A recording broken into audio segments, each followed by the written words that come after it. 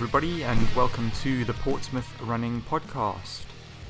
This is a show that has been created to let the runners in and around the Portsmouth area to share their stories and experiences about running. I am your host, Daniel Del Piccolo. Welcome to any new subscribers and listeners. And for those of you who may not know yet, we do have social media channels as well where we announce updates and new shows. Those are both on Instagram and Twitter as Portsmouth Running Podcast. And we do also have a Facebook page, which is also Portsmouth Running Podcast. So do follow those depending on which social media channels you use to get all the latest shows and updates announced. If you also want to get in touch with the show, you can do via our email address, which is, again, you've probably guessed it, portsmouthrunningpodcast@gmail.com. And if you've got any comments about the show, it would be great to hear back from you, whether you enjoyed it or you didn't enjoy it, or whether you've got ideas on any future guests, or you just want to send some comments about the show. Please do so. It's always greatly appreciated. As I've said before, the idea of the show is to get it running, but also to keep improving on it, and no comments are bad comments. Thank you very much. So I hope your weeks have been good so far, and you've been having some good training sessions in and stuff. The week's been okay, actually, weather-wise. It's not been too bad. We've had a few wet days and a few windy nights and stuff, but yeah, generally training's it's been quite good weather for training. Obviously, I've said before, I do a lot of my lunchtime runs in and around the Winchester area, which is a little bit more inland, so we tend to get a little bit more protected from the wind. But I know those of you training out on the seafront all week probably have it a little bit worse. But yeah, it's been quite a good week. Temperature-wise, we've been quite lucky that it's not been too cold. There have been a few kind of frosty mornings out and about, but so far, so good. So long may it last. I've just got back myself after recording this from a Saturday Southsea Park run. Really good morning this morning. It was one of my previous guests, Debbie Pentland. It was her 200th park run. So she was down there in fancy dress, funny enough. She was dressed as a tiger. And there were lots of other people dressed up as well. There was a big chocolate cake I saw, which I didn't get to have a piece of because I had to come home. But no, it looked like everyone was having a lot of good fun there, a lot of photos going on. And I believe Debbie was actually held up by somebody. So they kind of picked her up and got a really, really cool photo. And we all jumped in as well. So yeah, really, really good fun morning. Thank you to the volunteers down there. It was a really, really windy morning, but so I hope you all kept warm out there. But a very, very good run. Now, I wanted to chat a little bit about what I got up to about a week ago. And Jason Skirrow, a previous guest as well, and I drove all the way to Birmingham to see the National Running Show for the first time. It's a show that I've wanted to go and see a couple of years running, but never actually managed to make it up there the weekend that it's come about. So, as it turns out, last year I was running one of the On the Whistle events, which was the Batty Bimble up at Hogmore Enclosure. And I'll tell you what, that was a miserable day if you don't like the rain, because it literally poured it down the whole 6 hours that we were out on the course. But yeah, it was a really good day out, and I met somebody there, a man called Mike Seaman, who spoke to me about the National Running Show. And after our conversation, it turned out that he was one of the organisers, or the organiser of the show, and he managed to give me a pair of tickets, which also got us access to some nice coffee lounges there at the show. So yeah, I thought I'd make good use of them and go up and see what it was like. And I wasn't really too sure what to expect. The show, obviously, I'd seen a few pictures and heard a few things about the different talks and stuff that was going on. But when I initially looked at the lineup of guests that they had this year, it was absolutely amazing, because they had loads of ultra runners on there, because I believe that they were trying a new ultra zone at the National Running Show, because there'd obviously been comments that one was needed and one was wanted by the visitors. And yeah, the lineup of guests included the likes of Camille Herron, who is obviously many ultra runners would have heard of. She holds the 24-hour, in fact she might hold the 24-hour world record, but it's the 100-mile women's world record. She was over from America. There was also visiting the National Running Show Laz Lake, who many of you would have seen on the Barkley Marathon shows on Netflix. and he is one of the masterminds behind the Barkley Marathon. And yeah, so that kind of level of guests. Oh, also Dean Karnazes, who many of you would have read his books. I think one of them is called Run. I think it was the first one I read. Obviously, he's the guy who just manages to put in incredible amounts of mileage, and he's done all the famous runs like Badwater and desert runs and all sorts of Marathon des Sables, I think he might have done as well. So yeah, really good lineup of guests, and obviously there were loads more guests. In fact, I think there was about 3 or 4 pages of them. So yeah, good talks all through the day. So yeah, we drove up. I'm kind of diverting a little bit off track here, but Jason and I drove up. It was a nice clean drive through. We left at about 6:15. It was a nice easy park. I got my parking beforehand at the NEC, and yeah, we got there, went inside, decided to go and grab a coffee with the tickets that we had. So we went inside this tent in the corner, and lo and behold, Dean Karnazes was in there, just getting ready for his morning presentation. And I know especially for Jason, who I drove up with, this was like a real special moment, because Jason has always wanted to go and run the Spartathlon run, and obviously Dean's done that quite a few times and written a book kind of centered around the race. So Jason got to have a good chat with him, and I'll tell you what, that kind of set the day up really, really nicely. And after that, we just mooched around and saw loads of stalls and loads of new head torches, shoes. There was loads of nutrition stuff. The Tailwind stand was up there. So I got to try their new Colorado cola flavored Tailwind, which it was nice, but I'm still gone off the Tailwind a little bit for a little while. But yeah, it was good. Loads and loads of stuff to look at. Lots of good food. The talks were absolute quality. And yeah, so I was very lucky to get to meet Camille Herron, which was lovely. Dean Karnazes, and we also got a photo with Laz Lake. And for those of you who know Laz Lake, obviously you'll realise that he's created obviously the Barkley Marathon run and a few others like Big's Backyard Ultra. You should go and look him up if you don't know him, because he's a really interesting character, and he was just like he is on the screen. Really, he looks a little bit kind of like, walks around a little bit bewildered, kind of being led by everyone and kind of wondering why everyone wants to come up to him and get his photo and stuff. So yeah, it was good. Really, really good day out. I'd highly recommend it next year. So for those of you listening who have been considering going up to the National Running Show, look out for tickets. I know they've already started announcing the guest lineups for next year. And there is also one coming up in June in London as well. So I think they must split the show out into 2 through the year. So yeah, very, very good day out. Highly recommend it, and definitely going back next year.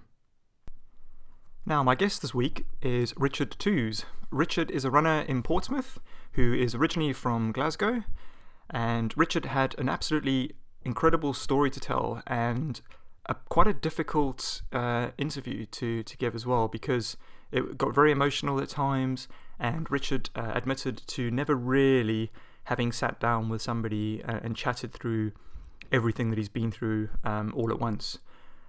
Richard was diagnosed at an early age with diabetes, and from that ended up losing the majority of his sight at an early age as well, which he'll go into some more detail about on the show and in the interview.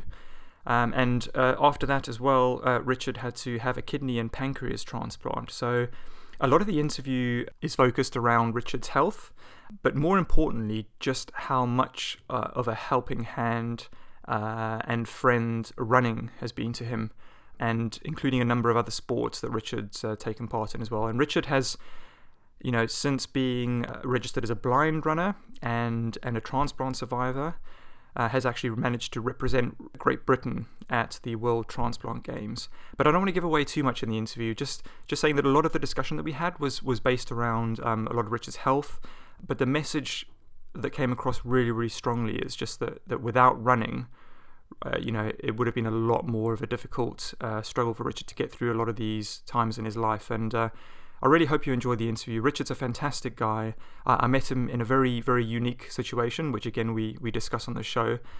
But yeah, please join me in welcoming Richard onto the show. And again, if you do see him out and about, he does a visit a Southsea Park Run quite regularly, and he does wear a blind runner's shirt, which stands out quite well, I think, because it's yellow in colour. Do go over and say hello to Richard. He does say that a lot of people kind of tend to avoid him because they're not sure what to say or how he runs Southsea Park Run, but he does manage on his own.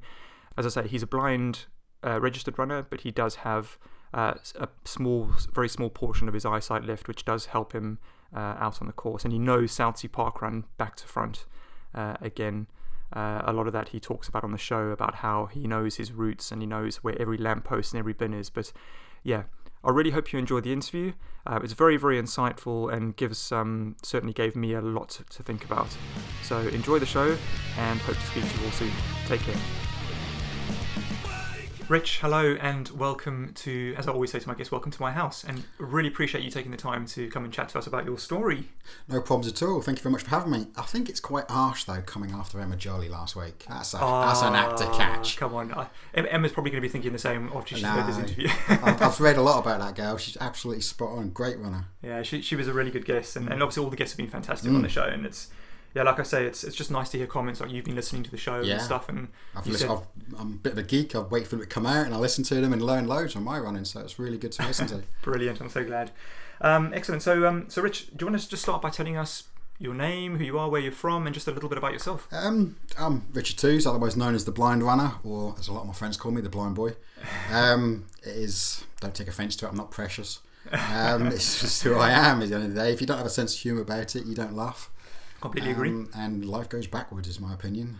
It's the way I learned to deal with my visual impairment, or registered blind. I'm originally from Glasgow. Lived there till I was 15. Then I moved down to England in 1992. Okay. Never ran. Well, I did at school. Mm-hmm. And that was about it, really. I was always a football player. That's all I did. Okay. Football. I was very, very quick on a pitch. It was always over 10 metres. Nothing could touch me on a football pitch. Really? So if there was any other quick boys on the park, even though I was a defender, Rich, just track that boy over there, will you? He's a little bit quick for that boy. Oh yeah, all right. After a couple of minutes, he wasn't running past me anymore. That was what I was good at. I was good at short distance speed work. And I moved down to Fareham, Portchester, that direction with my dad. Yeah. That was for just. I needed something different. I was in Glasgow. I was 15. Basically, I learned to run properly. Probably in Glasgow was from being chased home from school. It was a rough school. Yeah, was it chased in a good way or a bad way? In a bad way. It wasn't always. No. Okay. It definitely taught me how to accelerate quite quickly, quite rapidly. So obviously at that time your vision was fine. I had full sight. Was, as I was explaining to you before we came on, I'm 42 now, and I've been registered blind 21 years, and I had full sight for 21 years. So it's 50-50 at the moment. So halfway. Halfway, yeah. 50-50. Yeah. Okay, brilliant. So you grew up in Glasgow. What school did you go to? I went to Queen's Park Secondary. It's no longer there now. I left in 92. It was demolished in 94, so my mates blame me for that.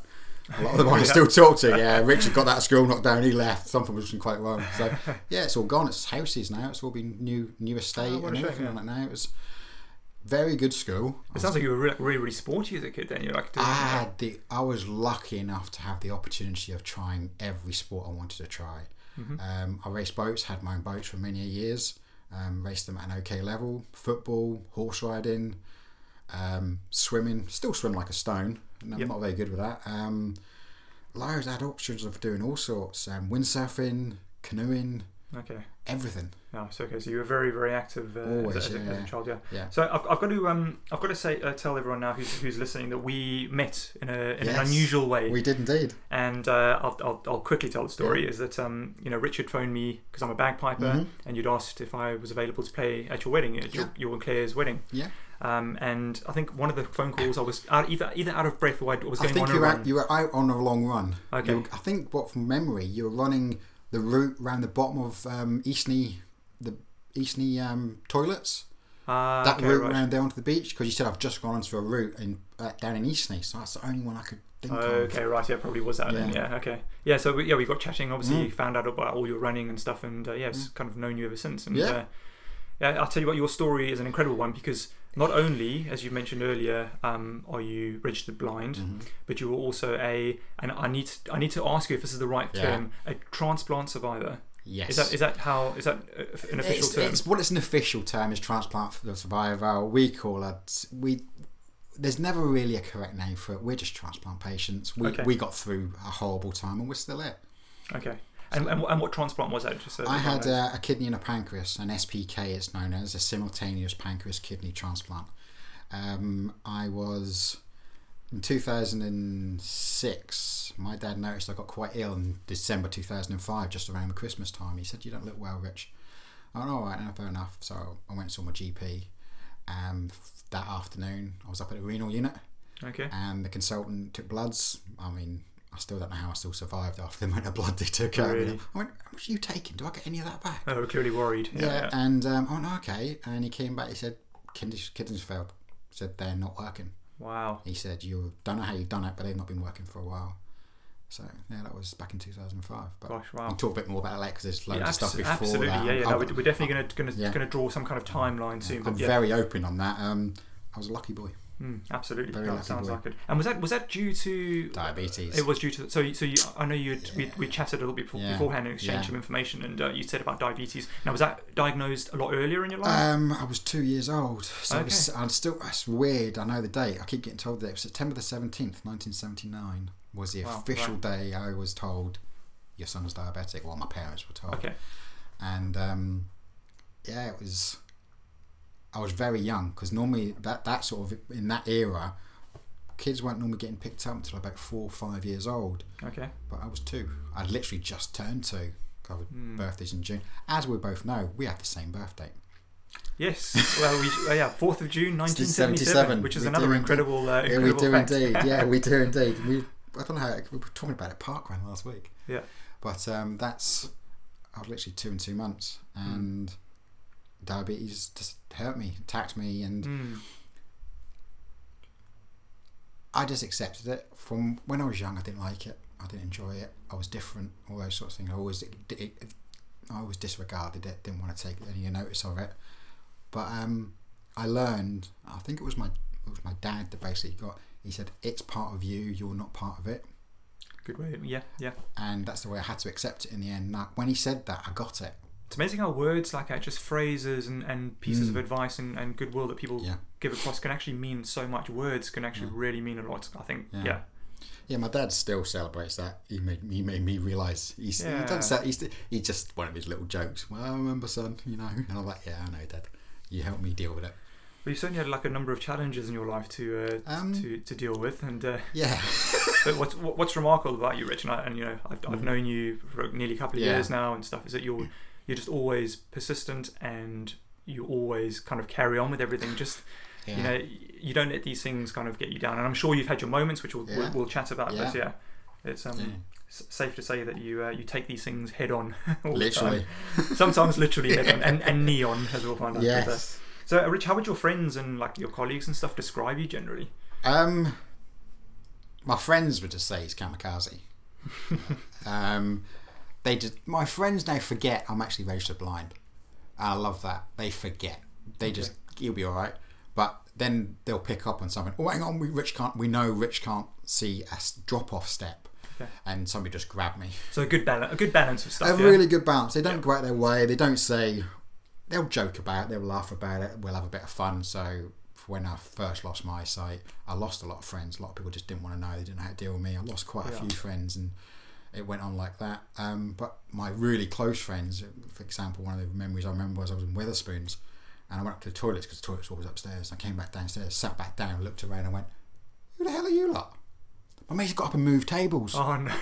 And they're all sat over there howling. They go, "Well, yeah, you're right. You can't see us. You're round." They were playing whose round it was. Could Richard actually find us? But that made me. Yeah, that's brilliant. Yeah, that made me who I am. That made me go, "Yeah, all right.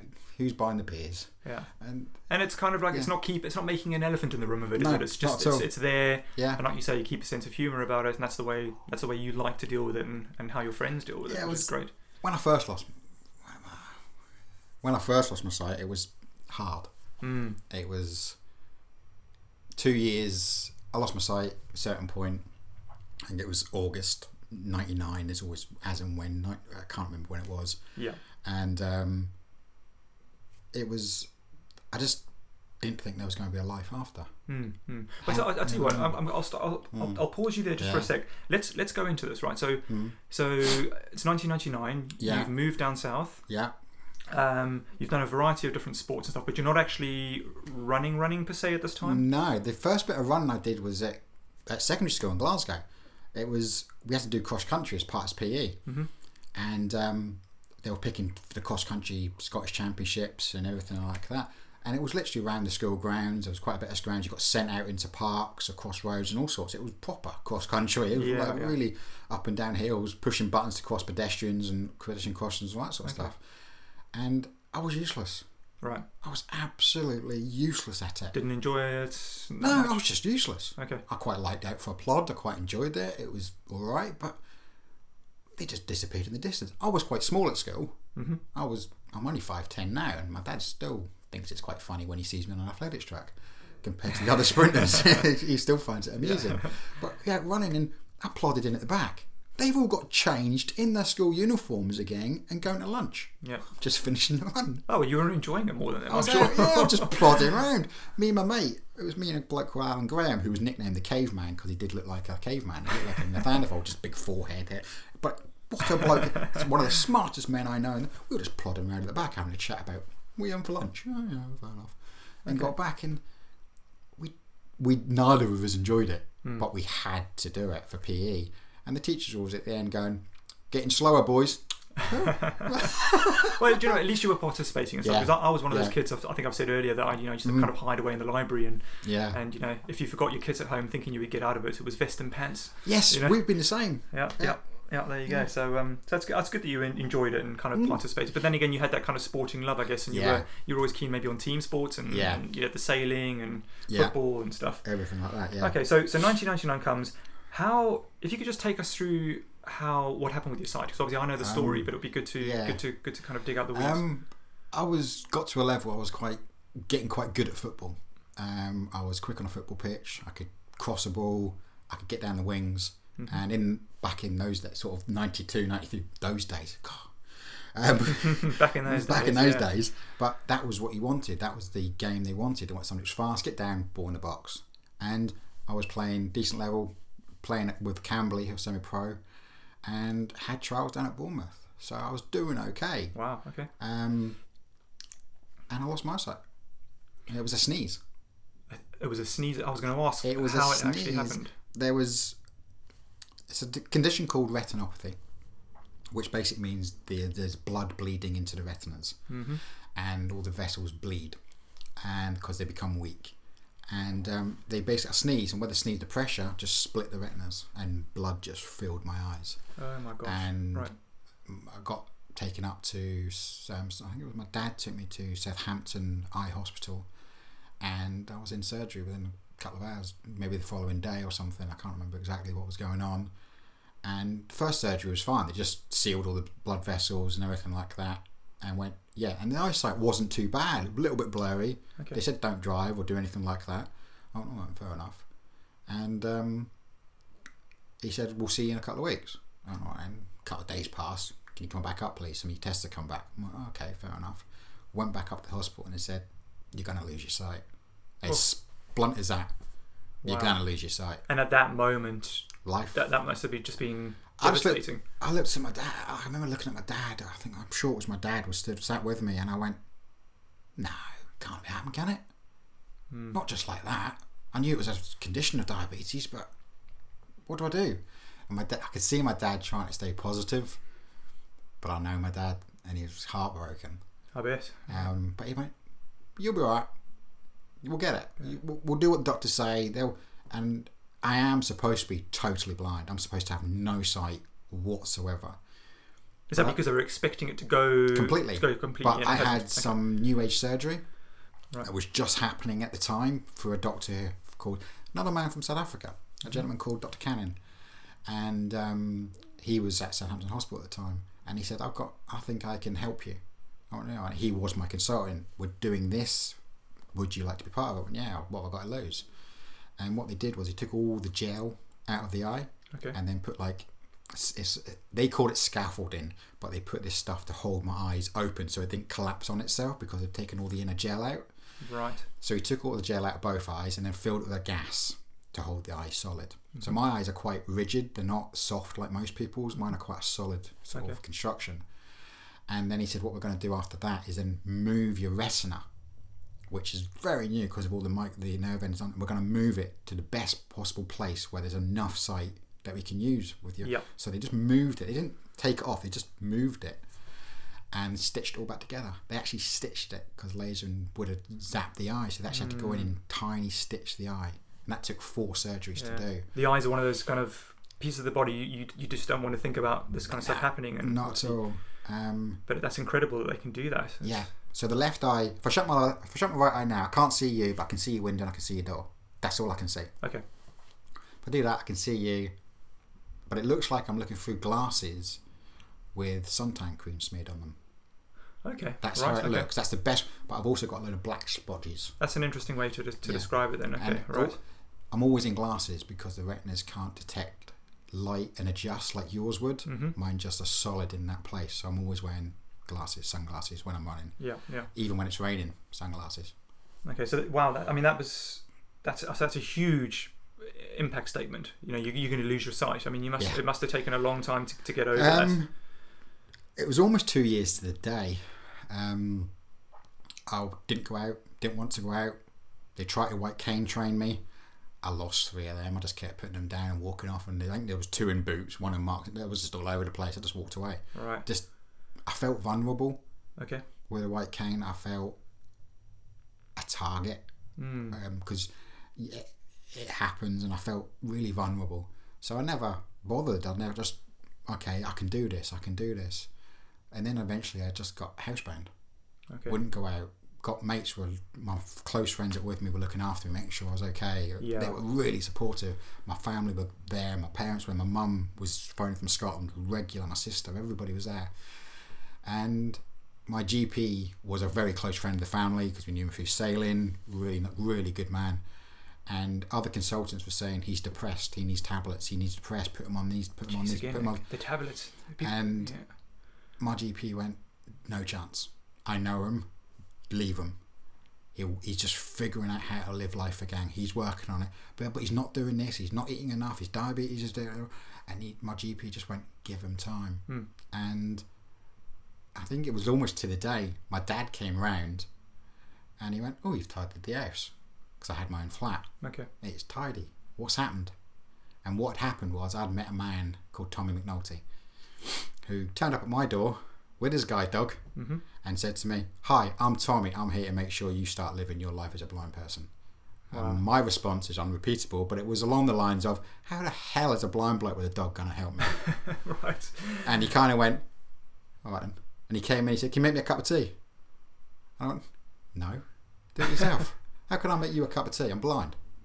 All right then. This bloke never been in my house before. I'd now learned he's got less than 5% vision. Went in my kitchen and made a cup of tea. Amazing. And I looked at him and went, "Well, if you can do it, why can't I?" So immediately there was something, some lessons going on there, and I've still got him on the end of the phone today. 21 years. He was at my wedding. Wow. He was there with his guide dogs. He's family. He's definitely family. He got me out of a place I never thought I could get out of. That's amazing. Did he have anything to do with you taking up running after? He's a marathon runner. Okay. And he said he thinks I should start getting into sport. So I started getting into sport. I started doing runs around the block, little bits and pieces. Just on your own? Just on my own, because the sight was still at a level that is better than it is now. And I've always known it would decrease to what it is now. So I could just about get around. None of my friends were runners. Nobody around me were runners. They were football players. I had a few friends who were football players go with me, but they couldn't run distances. It was quite amusing. Okay. So I could run 2K at that stage, and they couldn't. But it got me going. But my life really took off for me after my eyesight losing was when I got my first guide dog. Okay. When I first got Bates, and that's when it really started.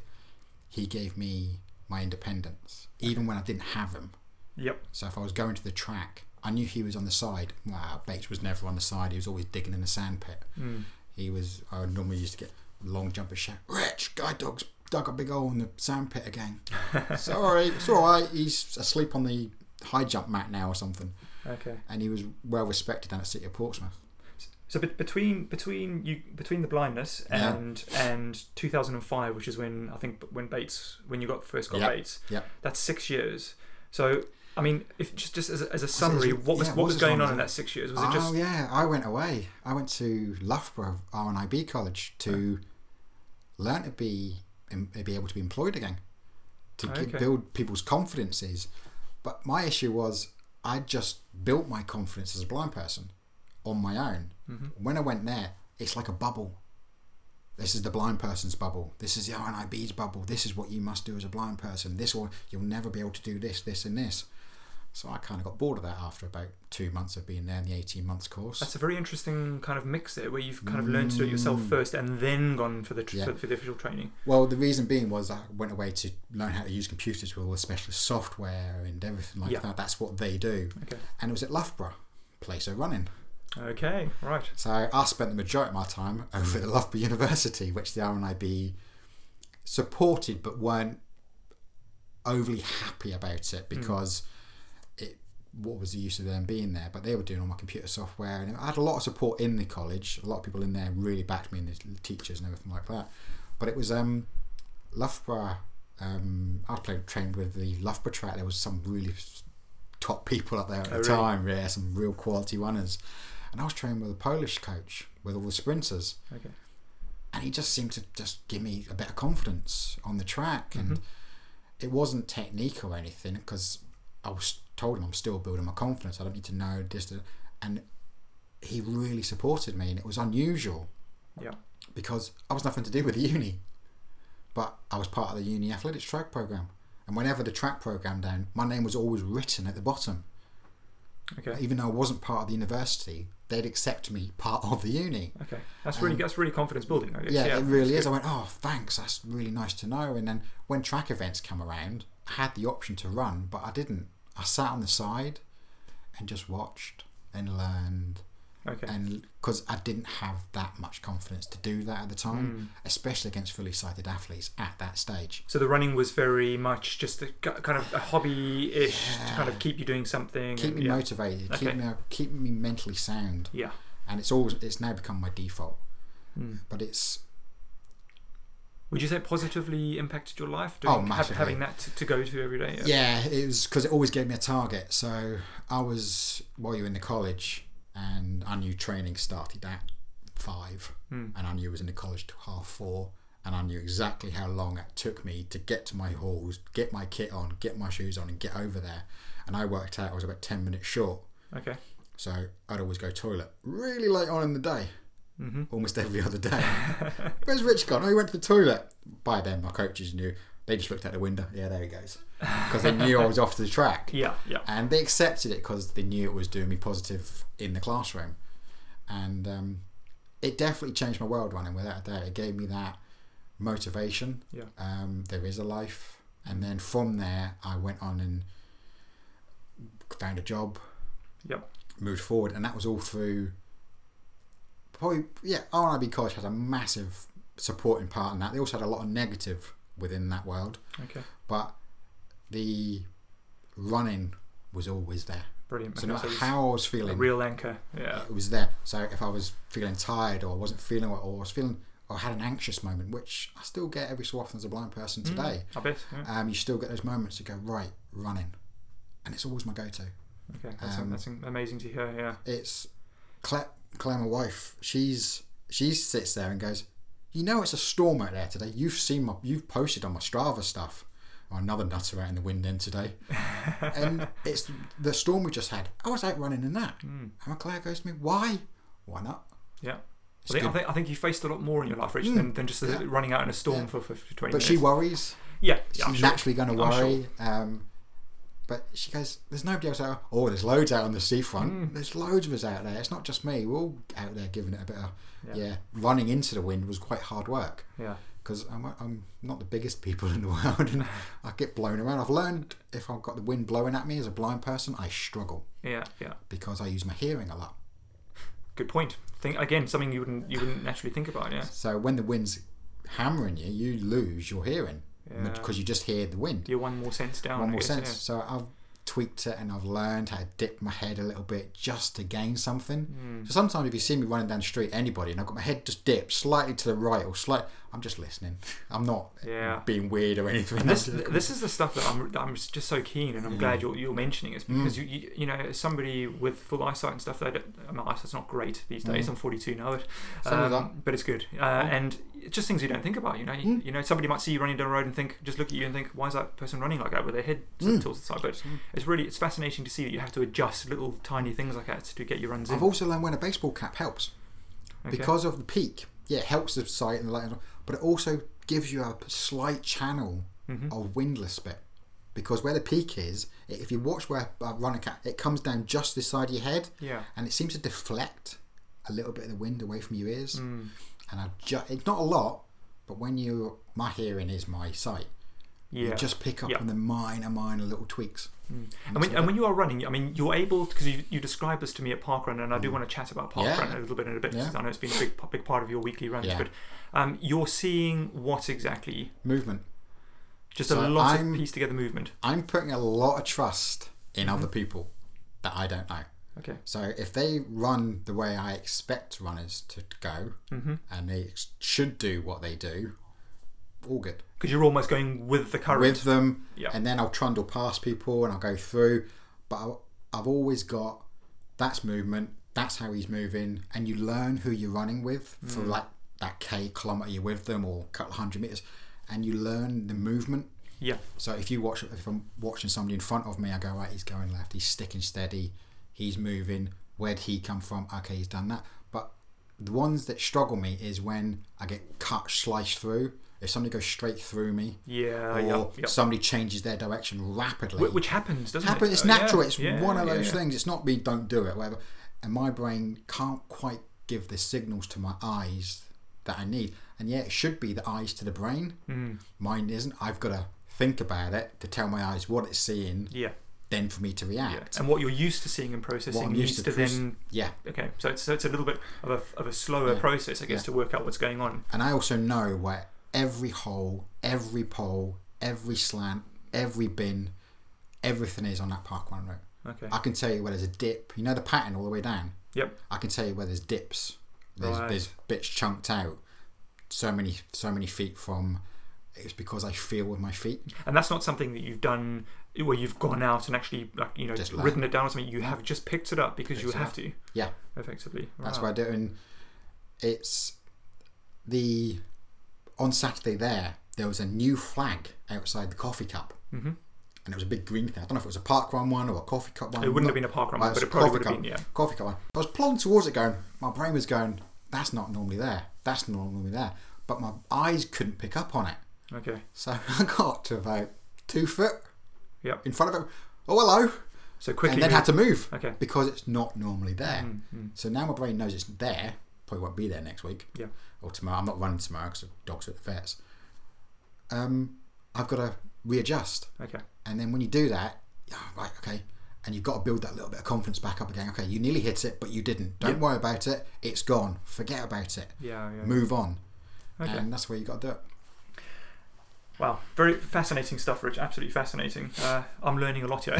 Just building this picture about how you manage and cope with your runs. It's really fascinating. It's a bit radar-y. Yeah, it sounds like it. But you do really well to get out there and run. But back to the timeline, because it's nice to kind of draw some kind of timeline.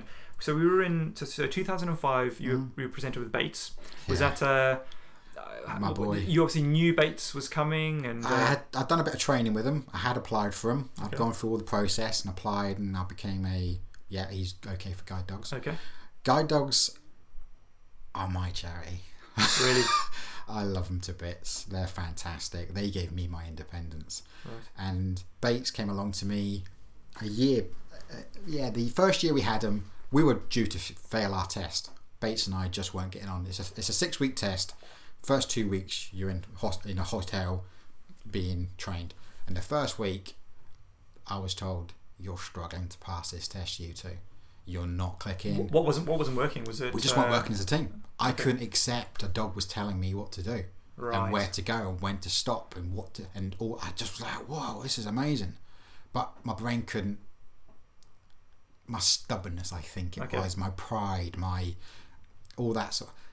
And the first week, we went home for that weekend, and I sat on the floor with him, and he just cuddled into me and snuggled up to me, and I got to know him. I slept on the floor with the Friday night, Saturday night, and the Sunday night with him. Really? Just to build that bond. And yeah, guide dogs do know. So I fed him a bit of pizza. Not supposed to. Not especially when you're in training. Pizza on the camp out night. Camp out. But I just went, I've got to build this boy's trust with me, and I've got to build it with him. What's he going to like? And I gave him the pizza, and he's never had it before, so he sniffed it and looked at me as if to say, am I allowed that? Go on, big man. Okay. And he so had some proper bonding went on there. Proper bonding. Went back on the Monday, and we blew it out of the water. Okay. We did everything, and at the end of the week, Wayne Towerley, who was my GDMI at the time, just went, what happened? Wow. I got to know my dog. I just sat, I slept on the floor with him, as I've just said to you. I got to know my dog, and I put every bit of trust in him. Fantastic. Bates was known in Ferrum because he was known as Big Red. Okay. But he was known to me as Bubba. Right. Very rarely called him Bates, but he was always known as Bubba. Brilliant. Did you at this time were you a member of any running clubs or any athletics clubs or anything? I was involved with City of Portsmouth, and I was running under a coach called Pete Williams at the time, because starting in that sort of period of time, coaches didn't know what to do with a blind athlete. Of course, yeah. They didn't have a clue. They didn't know what to do. And Pete Williams, known as Bungy, people will know him more as Bungy when they listen to it. He just went, "You want to go running? Yeah, join my group." Cheers, straight Pete. in. Straight in. You he said, "I know you're visually impaired. Don't worry about it. Get in my group." And he was more of a 4 and 800. He did 400. He did 1 and 2. So I was training with his group. Yep. And again, it wasn't to compete. It was for me just, I can do this. I'm all right. But he was the coach, so it was a little bit of timeline I may have got wrong there. 2003 was when I first competed at the British Blind Championships. The British Blind Championships. British Blind Championships. Yeah, 1, 2, yeah. So it's that was held in Nuneaton. Wow. So all the blind athletes across the country. There we go. And nobody had ever heard of me, didn't have a clue. I'd just become a member of the British Blind Sports, and I got put in. You got different categories. So you got in those days it was B1, B2, B3. Okay. But now they're known as T11s, T12s, and T13s. Does that match with the Olympic? Paralympics. Okay, yeah, they've right, linked gotcha. all the Paralympics now, so it's T11, T12, T13. In this country, you still hear at B1, B2, B3, but it's on the track. It's T11s. T11s are totally blind, are known as totals. T12s are people with sight that can't win on his blinkies. Okay. And T13s are called pretenders. Oh, really? And then there is a B4. We nicknamed them wannabes because only T11 to T13 were recognised. T14s weren't recognised in Paralympics. Gotcha. Okay. So a bit of humour there with the category. Humour, yeah. Some of this stuff that happened in that world is just not repeatable. Stuff we called each other, but turned up to those games, and that was when I just about done a little bit on the track in 2003. So it's not something you've been building up to and aspiring to. It was an opportunity to go and race. Perfect. Okay. And I rocked up, and there was people like Dan Gordon there and Andy Curtis, big Olympic medalists. Really? Right. Okay. And they were running in different categories to me. It's because I was in the newbie national championship section, so there's a different section for people that were getting into the sport and all that sort of stuff. And I just got in my blocks, booted them down, stuck the blocks down, went, yeah, that'll look right. All right, and everybody else was setting their blocks up immaculately. I was kind of watching, going, what are they You're doing? spending a bit of time. What's this all about? Yeah. Right? And then, so I just looked down the track and went, oh, there's a finish line. Just about. Can't make it out, but it's down there somewhere. Mm-hmm. Got on my start blocks, and the gun went. And sort of like a scolded rabbit. And I actually got to about 60 metres and looked around and went, oh, false started. Because no one was there. Nobody was there. Right. And there was Dan Gordon was at the far end with his wife. I remember them on the finish line. And he says, move! So I kept going and ran through the line and went, did I false start? No! You won it. I won it. I went, how? And all these other boys came through the line, and I went, oh, well done, yeah, congratulations, all that sort of stuff, all hugs and all that sort of stuff. And all I heard was one boy's, where did he go? They didn't even know I was in front because I was moved that quick. Wow. And then that's when I went in with a British training squad, and they picked on me straight away. Come in with this, do this Okay, training. so from there, really kind of like really sort of went off. I was doing indoor training, went to Wow. indoor training events, everything like that. God, what an experience! And I wasn't expecting it. I did. Somebody was on the side. You run like a football player. I went, I am. Because it was almost like a Happy Gilmore moment when he said he wasn't a hockey player, he was a golf player. Yeah. It was almost that sort of moment. That's an interesting analogy, actually. Yeah, I am a football player. I'm not a runner. I've never been a runner. I was asked to come. Yeah. All right, so then went You on obviously to had strong legs and a lot of strength there. Good. determination. So we went to all these training events, and some of the people there, Andy Curtis, Dan Gordon, Matt Cliff, Chris Jenkins, these were proper runners. And they were built like men. I was a little weed of a boy. I was 21. I was like, all right, you got any muscles? Nah. But you had so much potential. Yeah, that's what they were looking at. And we did all these 60-metre indoor races, and they have you sort of staggered in your start blocks. So they have one at start, all the top guns right at the 60, then you had some of the others at 50, then some 40. So they just made it a bit more so you got something to chase. And then somebody said, let's get all the big sprinters at the back. So, this would be great to watch. Mm-hmm. So you saw Andy Curtis go in, you saw Dan Gordon, you saw Chris Jenkins, you saw Rich. Yeah, right.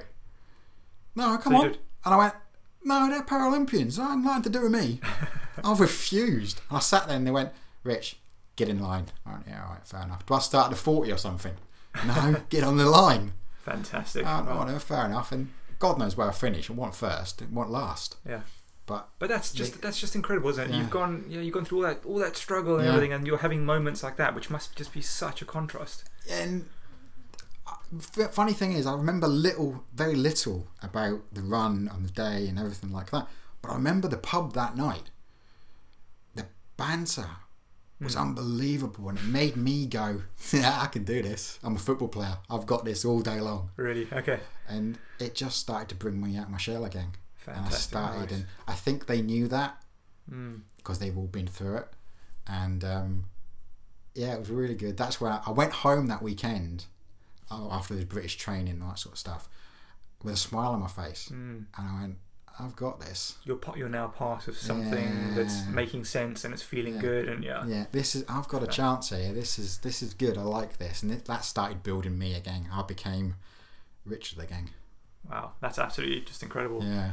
Now, it wasn't your, not to deviate off the running too much, but that's not the first time you've taken part in a championships, because you've done national blind sailing championships as well. I've raced boats all my life. Was that kind of like at the same time-ish? Or I was trying all sorts. Gosh, okay. I mean, just quickly out of interest, how did that come about? I've raced boats all my life. I'd raced boats from the age of whenever I was visiting my dad down in England, because he's always been a dinghy racer and he's always raced boats, and I had opportunities all the time. Then I moved when I was 15, so I joined Portshire Sailing Club, learned to sail, raced. Wasn't hard, wasn't amazing at it, but I wasn't really bad at it. And did okay, got to decent levels, raced around, sailed, lost my eyesight, thought I'd never sail again on my own, and blind sailing popped up. I can't believe somebody phoned me. People just used to phone people in those days. There was none of this text, Facebook, all that sort of stuff. Well, now it's just all web pages you have to know exist. Yeah. I used to get phone calls. Hello, I hear you're blind. Who told you? Who are you? And how do you know I'm blind? There was no GDPR back then. It was just wasn't. Where'd you get my details from? Well, Blind Sports. Who gave them it? No idea. So do you fancy coming up to it was Plasmeni. So we travelled up to Plasmeni. I was on the train on my own, all my sailing kit. Didn't take half a near ago, because I'm a dinghy racer. These were yachts. These were like 707 things. These were 20-foot yachts, and there's 3 of you in it. One sighted, 2 visually impaired. So fair enough. So got in. Where's your your sailing kit? It's in that bag. What is it? It's a wetsuit. We don't use wetsuits. Well, I am. I had one of these. It was like a winter suit, so it was quite warm, but it wasn't cold. So I got into all that. Had a good fun with it. Flew around, and being a dinghy racer all my life, I knew how it worked. They didn't realise what I knew, so we done okay. I can't remember. I think I was racing with a lady called Vicky Sheen and Martin Moody. Okay. Martin Moody owns the Moody boat yards over in Hamble. Right. And we were racing, and we were doing all right, and flying around, no problems at all. It was really good fun, and for some unknown reason, we won it. You won it as well? We won it. Gosh. We won it. So you're starting to build up a real kind of collection of silverware. Started to bring things up. And you didn't get silverware at Blind Sports, you just got sailing kit. Okay, So I cool. got bags and wetsuits and jackets and boots. Oh, brilliant. I love that. There you go, kids. Yeah, Yeah, all kitted useful, out. for Yeah, sure. all was handy. Brilliant. Okay, so yeah, amazing story. Just like incredible that you can do those two things. Yeah. Like all Well, because there was trials for the Worlds down in New Zealand. They did the trials weekend. Mhm. It was down in Weymouth. We're in J80s. And we went down there and we were racing again. I got matched up with Martin Moody again, which was quite amusing because he was a bit of a top end. He was a decent sailor and he was the tactician in the boat. He couldn't touch anything, but he could keep you safe on a boat. But he'd push the limits, and I liked that in a boat. Yeah. And we got T-boned. Oh. Another boat. No, well, we were sat there still, no problems at all. We weren't moving. Another boat was just trundling, and I kept saying to him, "Martin, that boat's getting closer. It's all right. I've got it. I know where it is. Martin, that boat's getting closer." He's got his sight. He's fully sighted. Okay. He was busy working, doing other So stuff. I see the humour in that Right? completely. Yeah. Martin, that boat's getting really close, Martin. I'm going to turn now. He said, "You can't turn. You'll be whoa straight Bang. in the side." And I went, "Who's the blind one in the boat?" So yeah, we didn't do very well. But I was reserved for the Worlds. I got reserved. So if anybody pulled out of the sailing team of the reserve for the Worlds, I was off You to would New have been Zealand. in. Okay. But that was at the point when my kidneys failed. And that's yeah. So this is 2006, and this is 2006. what I want to touch on now. So you obviously this is Yeah. another serious setback that you suffered. Tell Serious us how it happened. Serious is quite a light word for it. Yeah. Yeah. Yeah. No words to describe it really. No. So, yeah. So what happened in So 2006? it was December 2005, and I was at my family's for Christmas, and my dad kept looking at me and saying, he said, "You don't look well, son." "Oh, I've had a bit of a cold. I'm all right, Dad. I'm fine, you know." And he said, "Well, go see a GP." So I went to see him, saw the same GP that was backed me from my eyesight, everything like that. And he took bloods, and he went, "Let's just get you up to renal." So it's normally about a 3-month waiting list for renal. I was up there the following day. Yeah. Straight in. They took the amount of blood they took out of me. I thought I was going to fall over. I asked for some of it back because I required it. And the Dr. Rahmond came in literally later. He said, "You got kidney failure. They're done." Really. And I went, "Why?" He said, "They're done." "Oh, okay." Again, to do with the diabetes. Diabetes again. Yeah. Okay. I was a bad teenager from about the age of 15 to 18. I wanted to be like my mates. Okay. And I was rebelling and doing all sorts against it. And I'm big enough and ugly enough to go, yeah, it was my fault. It was my Oh, really? fault. So that was an effect of That was me. Yeah. some bad choices earlier on. Bad choices in my life. At the time, I didn't admit it. Why? It was me. It was nobody else's fault. It was my fault. Was that drinking by any chance? No, that was not putting enough insulin in, not doing enough. Okay, right. I did go out to the boys and stuff to drink, but I wasn't an alky or anything. I wasn't a heavy drinker, but I used to have every so often a couple of sessions, and it wasn't good. So, but So you're in hospital. In the hospital, sat there, and he went, "Okay, you've renal failure. It's done. You're going to have to go on the transplant list." All right, fair enough. Whew. Okay, and obviously you weren't expecting that at all. Not at all. Just out of the blue. Out of the blue, totally out of the blue, because I was still weeing. Because normally when you have kidney failure, you don't go wee. Yeah. And I weed the whole way through. Okay. And he said, "Don't know how," but he said, "Brilliant that you are." So he said, "Okay, we'll get," and then things just happened. I was in surgery. This was mid-January. I was in surgery mid-February, early February, having a fistula put into my arm, which is a direct link to my heart. Okay. So it's they build an artery in your arm, and it connects straight to your heart, so you can be plugged into dialysis. Right. And so I started dialysis. You had to give it 3 months to settle. So, and I kept putting it off. I said, "I'm all right. I'm feeling fine. I'm okay." But my creatinine was building up, which is a byproduct of muscle. Okay. Where I was still trying to be fit and healthy, my muscles were producing so much creatinine. Yeah. They were scared I was going to have a heart attack. Right. So I had to sit there and go, okay. And then one day I just went, can't do it anymore. I felt so ill. I went, okay. So this was late May. Okay. Early mid-May, late May. 2 to 3 months after the. Yeah.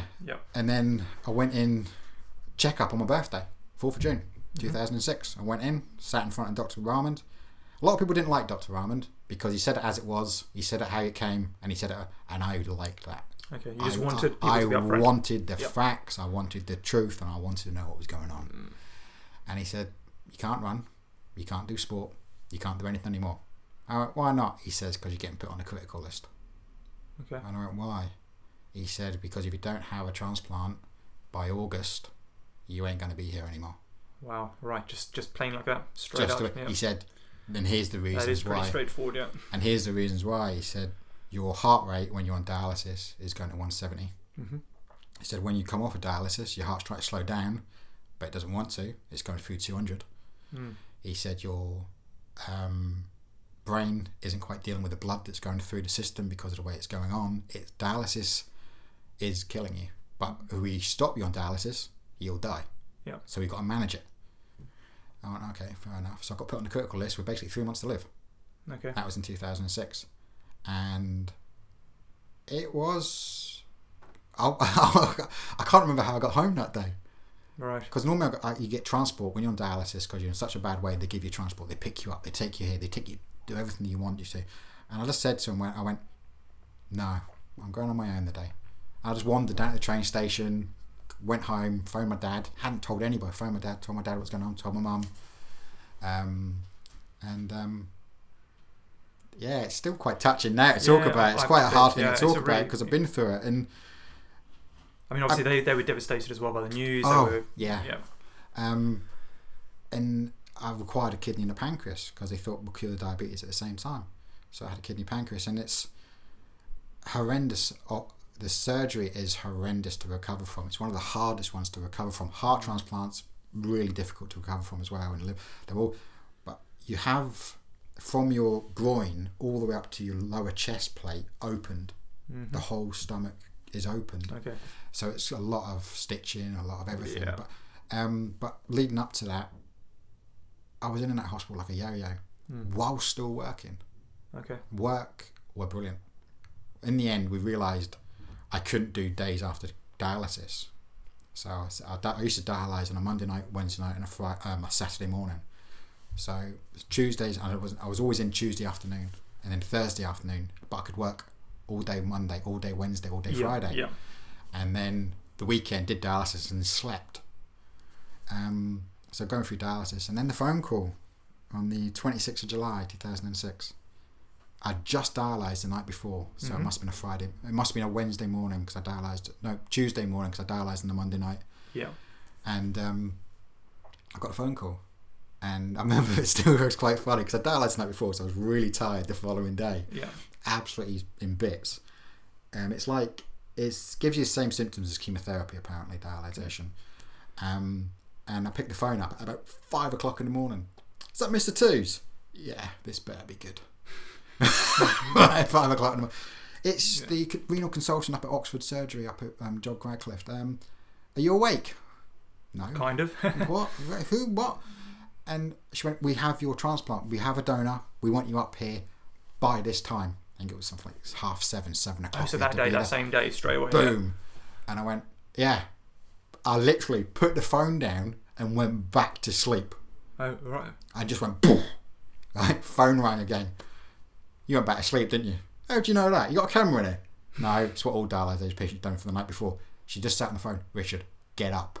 Oh, really? On the phone. Get up. And get here. Get up. So they obviously know and they're used to that. Yeah. Okay. She just stayed on the phone. Get up. And then my other house phone was ringing. I went, my other phone's ringing. Yes, it's us. We're annoying you. Get up. And get in, yeah. Right. Get up. And I went, yeah, all right. So I got up. Big Batesy sat at the end of the bed looking at me going, why are we up? Big guide dog sat there. So I looked at him and went, all right, mate, let's get up. So I phoned my dad. Exact same response to me. What the hell are you doing calling me this time of day? Yeah, better be good, yeah. Dad, got a transplant. I'm on my way. Phone was down. That's all I heard. Okay. Heard the car picking up in the car park. Right. Hi, Dad. In the car, Oxford. I'm still shaking talking about it. Yeah, I bet. I've never actually opened up, talked about this. Yeah, it might be worth mentioning that you've never spoken about this in one. Never spoken about this in one before. All like my blindness, diabetes, everything. Never, ever before. I was chatting to my dad about it before earlier as well, and he said, you've never done this. And so got up to Oxford, and there was 2 other people who were backups, which I now know to me if I was ill. So I sat down, and then just doctors started appearing. Bloods and gallons and those like trays and trays of my blood vials and all sorts. And I'm going, all right, fair enough. So I sat there, and then the 2 other boys were sent away, and they both walked away to me, and he says, good luck, son. I went, well, I hadn't been told yet this is my transplant. This could have been still theirs. And the other and the doctors looked at me and smiled. He went, it's always been yours. You're the one because you're on the critical list. This is your organs. These are yours. Wow. And at that point, I just went quiet, and my dad walked back in. He was outside parking the car. He needed his time. And he walked back, and I looked at him and went, Dad, it's mine. He went, really? I went, yeah, it's mine. Gee, and he went, okay. And we went, did it. They did loads. I still never understood it. They kept telling me to go toilet non-stop up to surgery. Why? Well, I found it afterwards because your stomach just yeah, right. Jesus.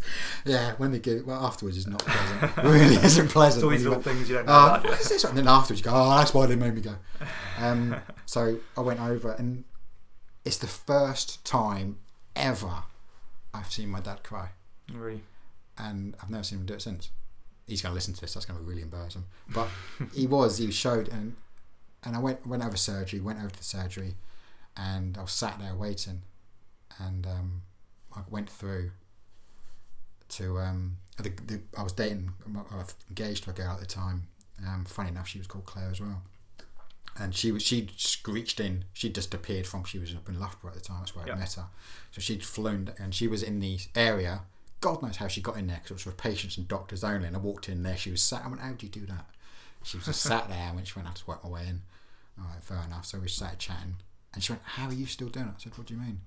Well, you're still making jokes, you're still laughing, you're still cracking people up. And I said, if I don't, I'm going to cry. Yeah, exactly. I mean, it's massively emotional. Yeah. It's just so quick and sudden. Yeah. And so they came, right, Rich. But the funny thing is, I saw my transplanted organs going in the boxes. The 2 yellow boxes went past the kidney and the pancreas, and I went, they're mine. They're going to be inside me. They're mine. And I went in and I had fantastic doctors. So, Anil Vaidya, what a surgeon he was. And he's still one of the best out there doing the transplants that I've had, the kidney pancreas. Only certain surgeries do it. Yeah. All right. And just the cat. Yeah, the cat's scratching at the door, but it can't come in. Yeah. And we went in, and it went on the. It's really weird. You walk into your surgery. So I walked in. I've got all these tubes, all these cannulas, and all sorts, all plugged down my arm, and they were starting to put one in my neck into my main artery, and all sorts. They finished that off when I was lying on the bed. So they plugged all that in. I don't know why, but they'd obviously numbed everything because they were stitching me up when I was awake. Okay. And they put all these things on my neck so they can attach all these tubes too, and I was having tubes all sorts of them. And it must have been so much fear. And it was fear. I was shaking, and I was just sitting there, and then Anil Vaidya turned up, and there's a face I knew. Okay. I went, oh, thank God you're here. And he started, oh, how you doing, Rich? So they rolled me out, and they did everything they had to do, put me into surgery. And I woke up in intensive care 12 hours later. Massive operation. Surgery was 12 hours. Wow. And yeah, my parents were always kept up to date, all that sort of stuff, and my gran was there as well. So it was really nice. And then I woke up, and apparently, God knows why, but we've worked out since. At the time, all I kept saying was Louise. Okay. Non-stop. Not dating Louise. Yeah. But my best mate's called Louise. Okay. I just kept saying Louise. Louise. All I'd say when I first woke up, and my girlfriend at the time, my mum, my dad are going, Louise. Who's Louise? What's Louise all about? Louise. And then my girlfriend at the time, Claire, she just turned around, she went, Bates is alright. Because Louise had picked Bates up to have Bates. Oh. My guide dog. Okay, so that makes sense. So all I was doing was going, Louise. Bates, okay, Louise. yeah. And she tried to get to her, and eventually she worked out when she went for coffee, and then came back, and yeah, he's fine. So I was lying there, and tubes everywhere. We're talking bionic man here, where I've got tubes, nose, mouth, throat, neck, orifices I didn't realise you could even put tubes in. Right, yeah. Everywhere. And I woke up, and apparently I said, what was the primary school last night, Dad? And he said, that was all you said. There were the two things you said. Was Bates all right? Do you remember saying that or not? Yeah, just about. And what was the Pompey score last night, Dad? And that was it. Okay. And he goes, how do you remember they were playing? I went back to sleep. I still don't know what the score was. Can't remember. I don't think he told me. Well, he did. I just can't remember it. The amount of morphine I was on. So got through all that. Trundled all that. They said, after I had all my transplant, we'll give you about... Transplants normally say, first year is a vital one, 5 years, 10 years is probably the max for kidney pancreas transplant. They said, medicine's always getting better though. Oh no, cool. I'll live with that. Okay. Came out, they said, give yourself 6 months to recover. Back to work in 6 months. I was back to work in 3. 3, wow, okay. I was back in 3. Half the time I was back in work. I was back running in the January. So still under the 6 months. Under the 6 months, wow. And my consultants, Dr. Ram, were just trying to hold me back. Okay. They were just you slow wanted down, to get back slow onto the down, track. slow down. Yeah. I just wanted to get going again. So I got back on the track and I was bored on the track for once. So I entered the British Blind Sports Pentathlon. Okay. It's different. Why not? My coach said, have you ever thrown a javelin? No. You had long jump? No. You ever thrown a discus? No. All right. So I went up. Yeah. I bloody won it. Really? God. Again. I won it again. I Just just out of walked the blue. up. And he just said, how'd you do it? I said, well, I just lobbed it. Yeah. And it landed the way it should do. I don't know how. It was just Something I could do. Okay. And then we did the 1500 metre in the last event of the pentathlon. All I had to do was finish it. I didn't have to place. Okay. I bet 2 minutes behind everybody else had finished, just plodding round. Really? Dum-de-dum-de-dum. And were you fine? Did your body feel okay? Body after felt, the... it was tired. Okay. It was almost just getting to a point where I wanted to quit. I knew I couldn't push, and I was always had that worry in the back of my head. I can't push hard at the moment. I can't push hard. I can't do, and I couldn't really train for it. I could go for little jogs. I can go for little runs. I'd not been in top ends. I didn't even win the 100. Okay. But I seemed to win other little ones that seemed to shove me up. So your points, yeah. I didn't even win the 100. I didn't even get. I think I was like third or something. I was not in top end speed because I was scared of putting myself in that position. Yeah. Can I also ask, like, so you're competing in the blind in blind championships, but you've now undergone a transplant as well. So how does that work with having been through those two things together? I can't compete at international level in the blind world because of my transplant tablets. I just can't do it because of drugs, and you're not allowed them in your system. And oh, really? Is that like performance enhancing? They're not performance enhancing. If anything, they're performance dehancing. The tablets I'm on. Okay. But it's just something you can't quite get. Okay. It's something. Fair enough. It's one of those things. Yeah. So I compete in the transplant world as any blind athlete. Is it WADAC who have those rules kind of implemented? Yeah. They have tried. They can. There was a rumor a while back they were considering transplant patients being at the Paralympics, and then a lot of us said, "Well, we're not disabled. True. We're not. That's true. Yeah. We're not. Yeah. So we've got our own games, which is like as big as the Commonwealth Games in Britain. It's the British Transplant Games are as big as the Commonwealth Games. Massive event, and then you've got the Worlds. Okay.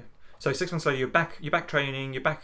Yeah. Performing, and obviously the transplant's gone fine. You're having tests regularly, and I was every month. It was a start off with every week, twice a week. Then it was once every week, and then once every fortnight, and then twice every month, and it was just. And now it's once every 3-4 months. I had mine on Tuesday there. Perfect. Okay. No issues at all. Really good. Nearly 14 years now. So. Yeah. And was the athletics like pretty crucial in getting you back? Yeah. Kind of like in your mind and stuff as well. Was it? In my mind, but also they say sport is heavily pushed in the transplant world because they know it's vital to health. But it's brilliant. It helps me. It keeps me mentally sound. But my transplant donor. This will be the first time I'm actually saying this out loud to people. I've said it to my wife and a few family members. Is I know he was 35-year-old. I know he's old, and I know from what I remember he was military, and he was home on leave, and he was up a ladder and fell off while clearing the guttering, caused head injuries. Oh my gosh! Right. So I never grieved him, but he's my best mate I never met, and that's the way I look at him. I always view him in a positive way. Yeah. And you never had any contact with family? It's something that I'm discussing at the moment. A lot of people are starting to do so. I did send my first transplant medal to the family. Wow. I sent the very first one I won in an envelope. Sorry it wasn't gold, but we did our best. Rich, that's incredible. That's the first medal I sent to. I sent that to them. So I'm one missing at my little collection, but you don't know. Care. You don't know the family, so it's no. How did you get that medal to them? Via the hospitals. You send it through the link. Right. There's a chain you can go through. So I don't know how the chain works, but it goes to Oxford, and Oxford to send it somewhere else, and then they send it on, and then it gets passed on, and you just get told it's arrived. And that's all you get done. What a special thing to do. That must have meant a lot to you, and hopefully a lot to the family as well. I hope so, yeah, because I've never heard anything back from them, but I don't expect to. But I am in this right now, because it's 15 years next year, 2021. It's my 15th year anniversary, and I am going to write another letter. Okay. Just to say, this is what you helped me do. Yeah. And you haven't had to have that contact, but it's nice just to kind of send.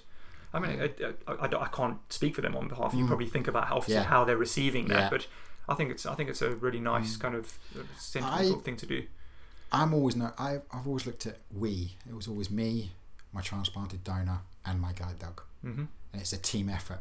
Yeah. So my guide dog helps me get onto the track, even though he's not running, or she's running now. Yeah. It gets me there, gets me to the athletics track, makes me want to do what I do, and then my transplanted, my donor, he lets me do it.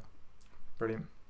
Gosh, definitely a team effort. Definitely a team I effort. really appreciate you sharing those things. Yeah. I know it's hard. Yeah, it's almost got me in the throat. I know it's hard thinking about and talking about, but I think everyone out there listening will really find that amazing. I'm doing alright though for a bloke who died in 2006. Not bad. And a few times I think before that as well. Yeah. So, gosh, so Rich, on our timeline, 2009, you went across and competed for Great Britain. Yes, I went to the World Transplant Games. World Transplant Games in Australia.